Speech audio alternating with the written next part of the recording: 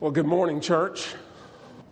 Aubrey was very gracious in his introduction of me, and very thankful for that, Aubrey. Thank you. You and I are very good friends, and it's always an honor to serve with you. And it's always an honor to be here with you, Church of the Incarnation, as we worship the Lord. I love stories of good versus evil. How about you? When I grew up as a kid, I collected comic books as a boy, and of course, one of my favorites was Superman. And I always loved the story of Superman defeating Brainiac or defeating Lex Luthor. And I was a big fan of Batman, who was always defeating Joker or Bane or whoever the bad guy was in the comic, and Spider-Man and so on and so forth. Our story this morning is deeper than just a good versus evil story. And I think we can get caught up in a trap as we hear the words of Mark as he's writing to the church, as he's writing to the saints. We can hear this kind of a good versus evil type story.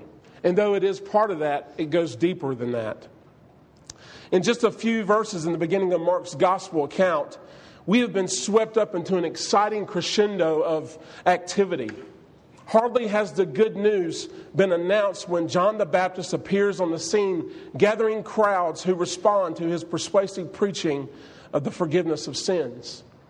The promised one who is coming, the one that was foretold in Isaiah 42 that was read this morning, the one who would bring justice to the nations, the one who would bring healing. He arrives and is baptized accompanied by splitting heavens and a voice announcing divine favor. And even when Jesus astonishingly announces that the good news of God's reign has already arrived and calls hearers to repentance and faith, we're just a little surprised that he calls out 4 fishermen to follow him. And they do, leaving their former lives and going right after him. But there is no time to grab a breath. Immediately, and Mark uses the word immediately often in his gospel to communicate the expression of temporal sequencing. First this happened, and then this happened, and then this happened. But if we translated verse 21 literally, here's how it would sound. It would say, and coming into Capernaum, immediately the Sabbath arrived, and he taught in the synagogue. It almost sounds as though Mark is trying to show us that when Jesus shows up, the Sabbath follows him immediately, as does the teaching that comes as a result. This use of the word outhos, the Greek word outhos, seems to have a sense far more interesting than some temporal sequencing, though. Indeed, Mark seems to be saying that it is the very presence of Jesus himself that more or less causes, or maybe even in some deep sense, leads to these other things happening. The promised one has come. And with him has come the kingdom of God.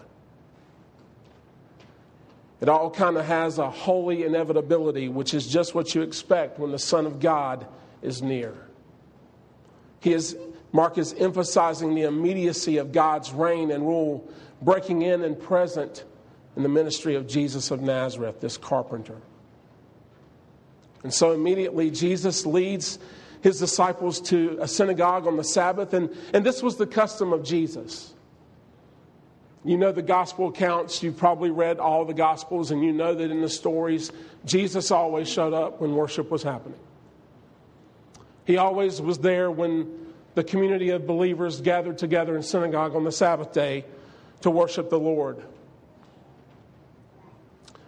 And it was his custom, like most Jewish males who would in this time, at least those who were considered clean, he would participate in the gathered worship of the community. It was there in the synagogue where they would say the prayers. They would gather for the liturgy to offer their prayers to God and singing, and they would observe typically a reading from the Torah, what we today know as the first 5 books of the Old Testament. After the reading was given, someone, perhaps an elder, sometimes a guest, but typically a scribe or a Pharisee would give an explanation or a teaching on the public reading from the Torah that was given. So Jesus and his disciples, they enter into the synagogue, and he is the one that ends up teaching. And not only does he teach, as we read in this gospel account, his teaching is new. It's different. It's kind of fresh. It's different from that of the scribes. And Mark is not making that comparison just by coincidence. It's different from the teaching of the scribes, Mark tells us, because Jesus taught as one with authority. The people are amazed not that he teaches, but it is the authority with which he teaches.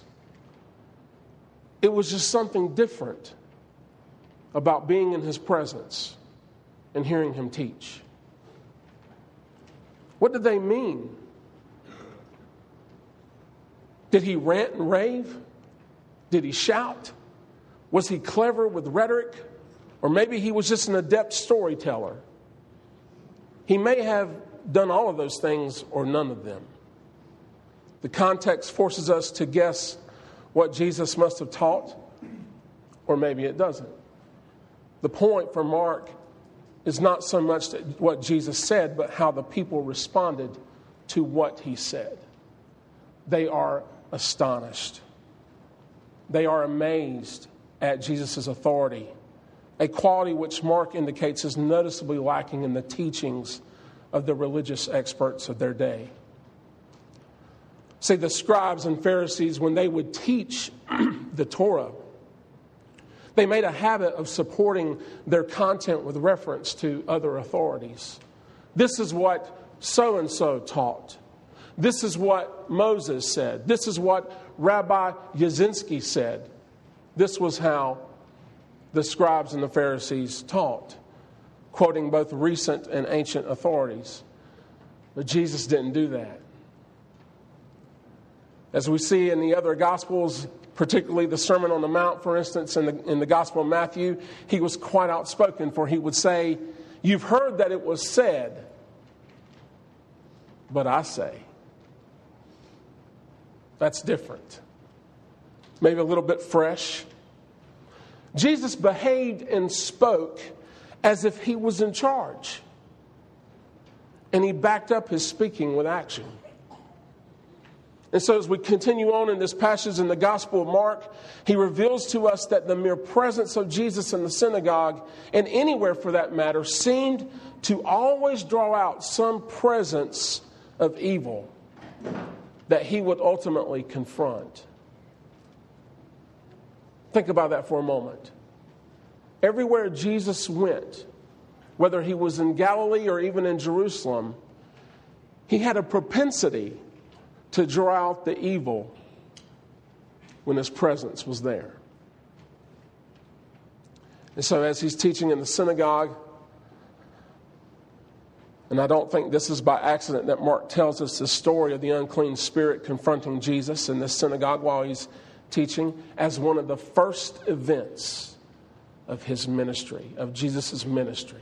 One of the first events of Jesus' ministry is this man with an unclean spirit interrupting the service. Now, some of you out there might be thinking, I want to interrupt the service too. Don't do that.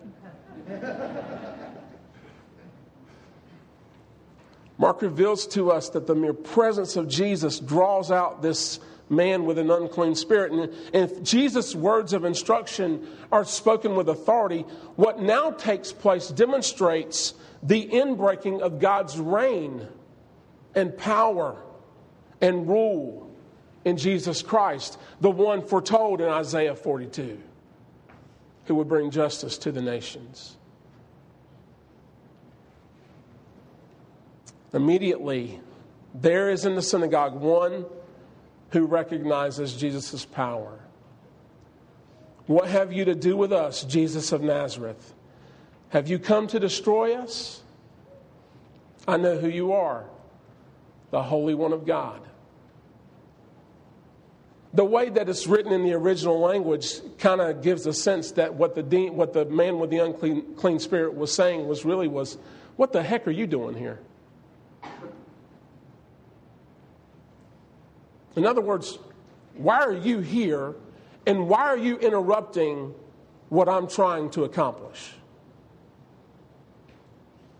But interestingly, when Jesus shows up, not only in the synagogue, but when he shows up in our lives and he invades our hearts, we kind of say the same thing, don't we?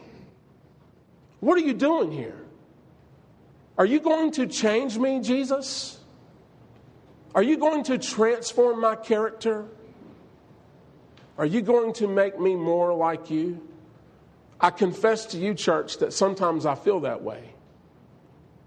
Lord, what are you doing here? I just want to go on and be about doing what I want to do.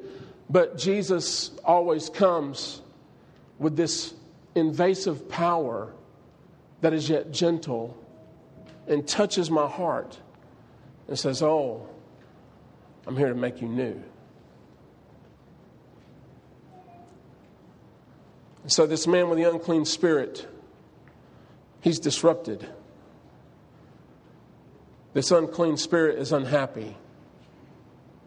The two questions in the confession of the man with the unclean spirit continue to astonish us. The recognition of Jesus by the unclean spirits and demon-possessed people in the Gospel of Mark will be heard again and again throughout the Gospel account.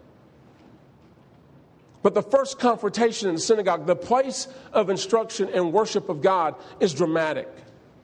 Not only do they know who Jesus is, but they know that Jesus is the stronger one and will ultimately destroy them. The battle has been engaged, and the powers of this world are up against the Holy One of God, and it's no contest. No contest. Now, let me just pause for a moment. Here we run into a problem in our modern world, right? Because I know what some of you are thinking. Let me ask this question. How many of you were born in the 70s? Raise your hand. And I kept it general, 70s, not specific, right? So those of us who were born in the 70s, we know of the movie The Exorcist. You've heard of the movie The Exorcist, right? All you who were, raise your hand, keep your hand raised. You've heard of the movie The Exorcist, right? Or am I speaking to a brick wall here? All right, so my sisters were older than me. They were born in the 60s. And so when The Exorcist came out, they were dying to go see that movie in the theater. And guess what they did? They took me with them. What a horrible thing to do for a child. What a horrible thing to do to your sibling. I hated the movie. Now, some of you may not have hated the movie. I hated the movie, but I hate all horror movies anyway. I hate the horror genre, but that's just me. Everybody's entitled to their own opinion, I guess. But I'm watching this movie and I see this girl who is possessed by a demon who literally turns her head all the way around, who spews out, and I'll leave it there. This is not what is happening here. Don't look at this possession of a man by an unclean spirit as if this guy's head is turning all the way around and he's spewing what I will not proclaim. That's not what's happening here. This is a man who, if the people in the synagogue would have known that he was possessed by this unclean spirit, would have been kept out of that synagogue worship. He is a man that would have been left outside the door. He is a man that would have been the outcast of society. Because in Jesus' day, if you were sick or you were unclean, you were possessed by a demon. And those are not the same. But if you were ill with a fever, or you were sick and you were dying, or you were a leper, or you were possessed by a demon, you were not welcomed into the community of believers as they worshiped.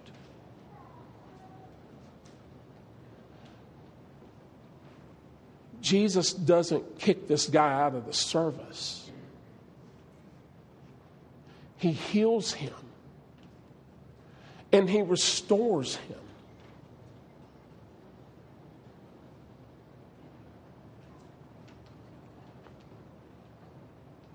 Do we keep people out of service of God? Do we tell certain people that you're not welcome? I pray that we would learn in the words of our Lord and Savior that no one is unwelcome, that all can come and be confronted with this good news of Jesus Christ and what he's doing in the world. But we run into a problem if we're not thinking about the exorcist when we read this story. In Jesus' world, as in many parts of the world today, but not usually so visibly in the modern Western world, people's lives were blighted by forces or powers beyond their control, forces that seemed to take them over. I think a lot of us kind of skirt along past that idea in the modern world. Really? Demon possession? I don't know if I want to go there. That's what a lot of us think. Can that really happen? I don't know. People say in our world, I don't know what made me do it. My son says that all the time. I don't know what made me do it. I just did it. Yeah, I know why he did it. People in Jesus' world reckon they did know why some people seem totally off the rails, and I'm not saying that my son is totally off the rails. There were hostile spiritual forces out there, hard to define, but powerful in their effect. Calling such a force a demon or an unclean spirit doesn't mean they knew exactly what it was. It was a way of saying that the person was overpowered by an outside force, a malign power from beyond themselves. And that's where we lose sight in this story.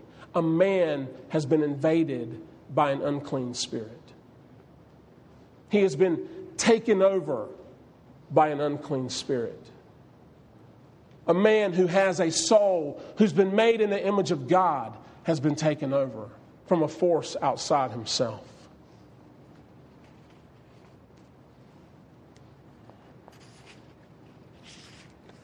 Jesus' response to the engagement is one of authority.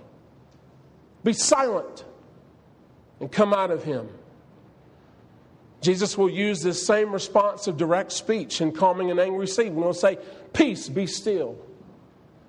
In demonstration that the unclean spirit has been overcome and its exit from the man is shrieking. It's likewise dramatic. The unclean spirit convulses the man and shrieks loudly and comes out of him.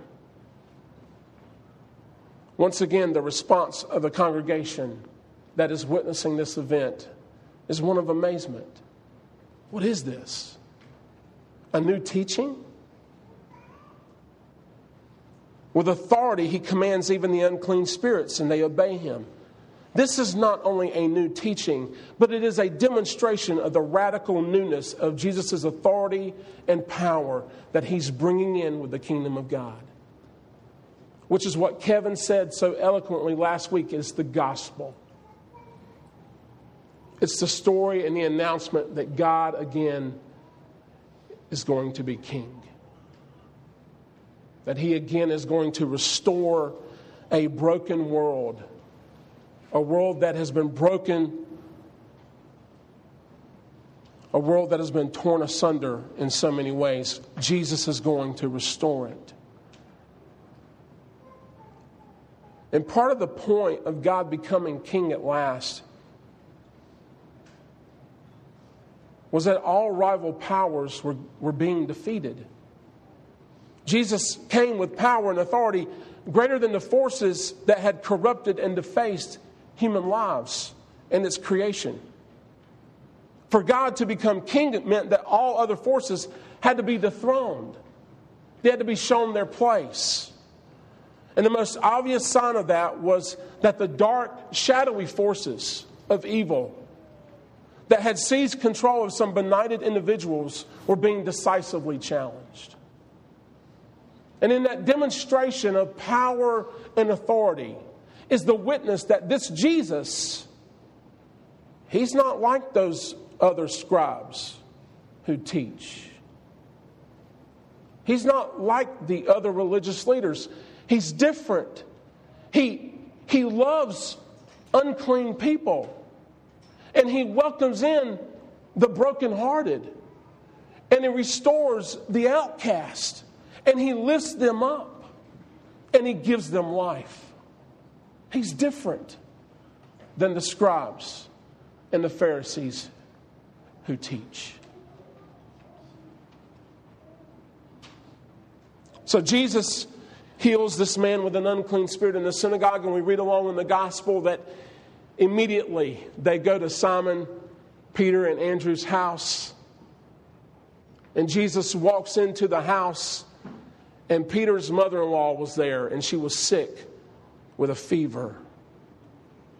It's important to note that, like I said before, illness bore a heavy social cost. A heavy social cost.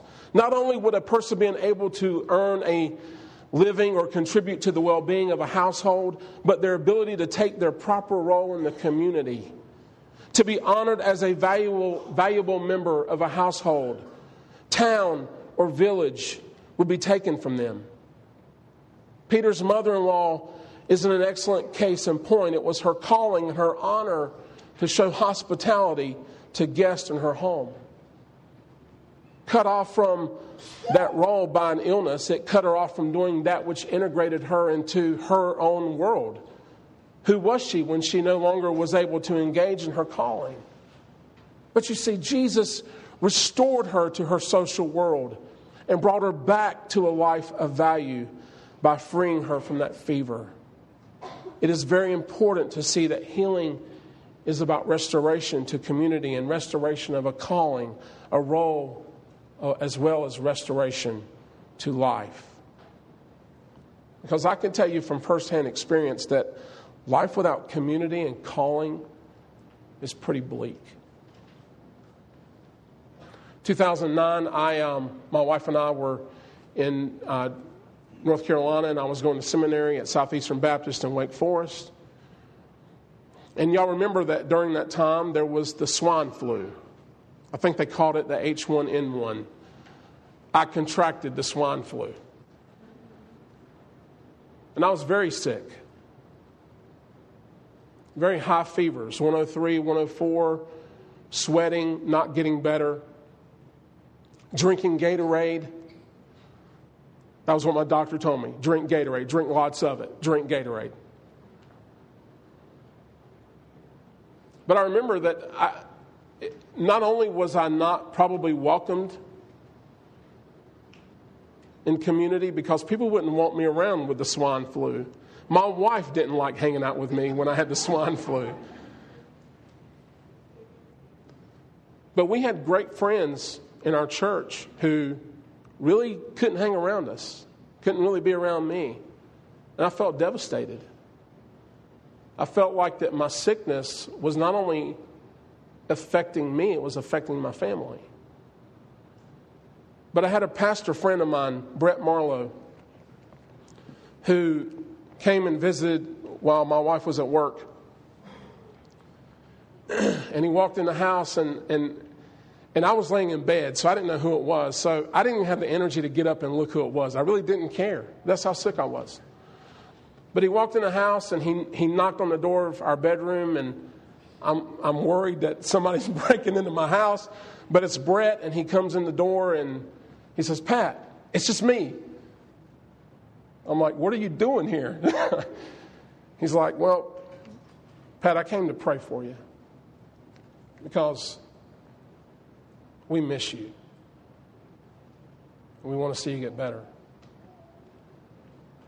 And so Brett came in and he laid hands on me and he prayed over me. And I'll never forget his prayer to this day. It was very simple. He said, "Lord Jesus, I don't have any power in and of myself to heal my friend. I don't even know that I'm righteous enough to ask anything of you. But God, I know that you're a God of grace. And I know that you are love. So, Father, would you heal this man, your servant, and restore him back to full health? And I ask it, Jesus, in your name, because I know that in your name, all power and authority comes from you. This is about the 5th day that I was sick with the swine flu. I'd probably drank 55 bottles of Gatorade. But I tell you, 3 hours after that prayer, I no longer had a fever.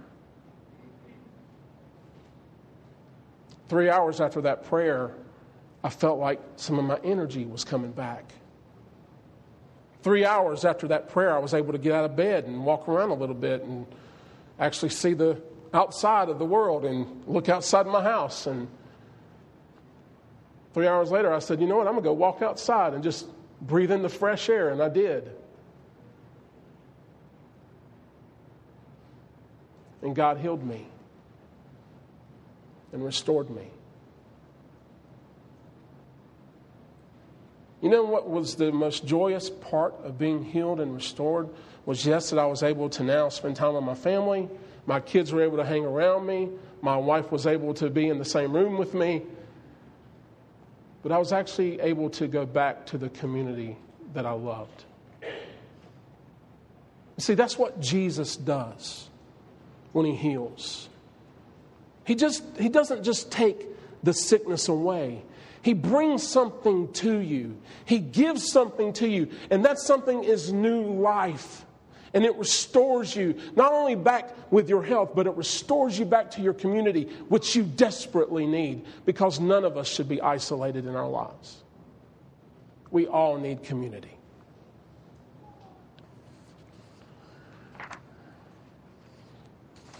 Mark is teaching us very simply that all authority and power is in the Son of God.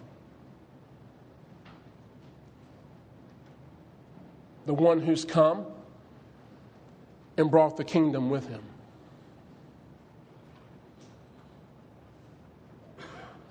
And that, my friends, is good news. It's good news that leads to an ultimate calling where Jesus will give his own life as a ransom for many. And he will take that which we deal more desperately with, which is our own sin. He will take that, he will crush that, and it will be nailed to the tree, and him along with it, as he becomes a sacrifice for our sins. And that's good news. But not only will he take our sins to the tree and restore us from that sinful life that we have, through his resurrection, he gives us new life. New life to love one another, to serve one another, to be in community with one another. I don't think it's an accident that when Mark is writing this gospel account and Peter's mother-in-law is healed, that it says, and she served. She was healed. Jesus literally lifted her up. The word there is raised. He raised her up and he gave her new life, and she served. And that's the point. Is that the kingdom of God calls us to an authority that is very awkward, but is very powerful. It calls us to serve one another, to honor one another, to love one another. What else would we expect from the Son of God, who is Jesus Christ? Amen.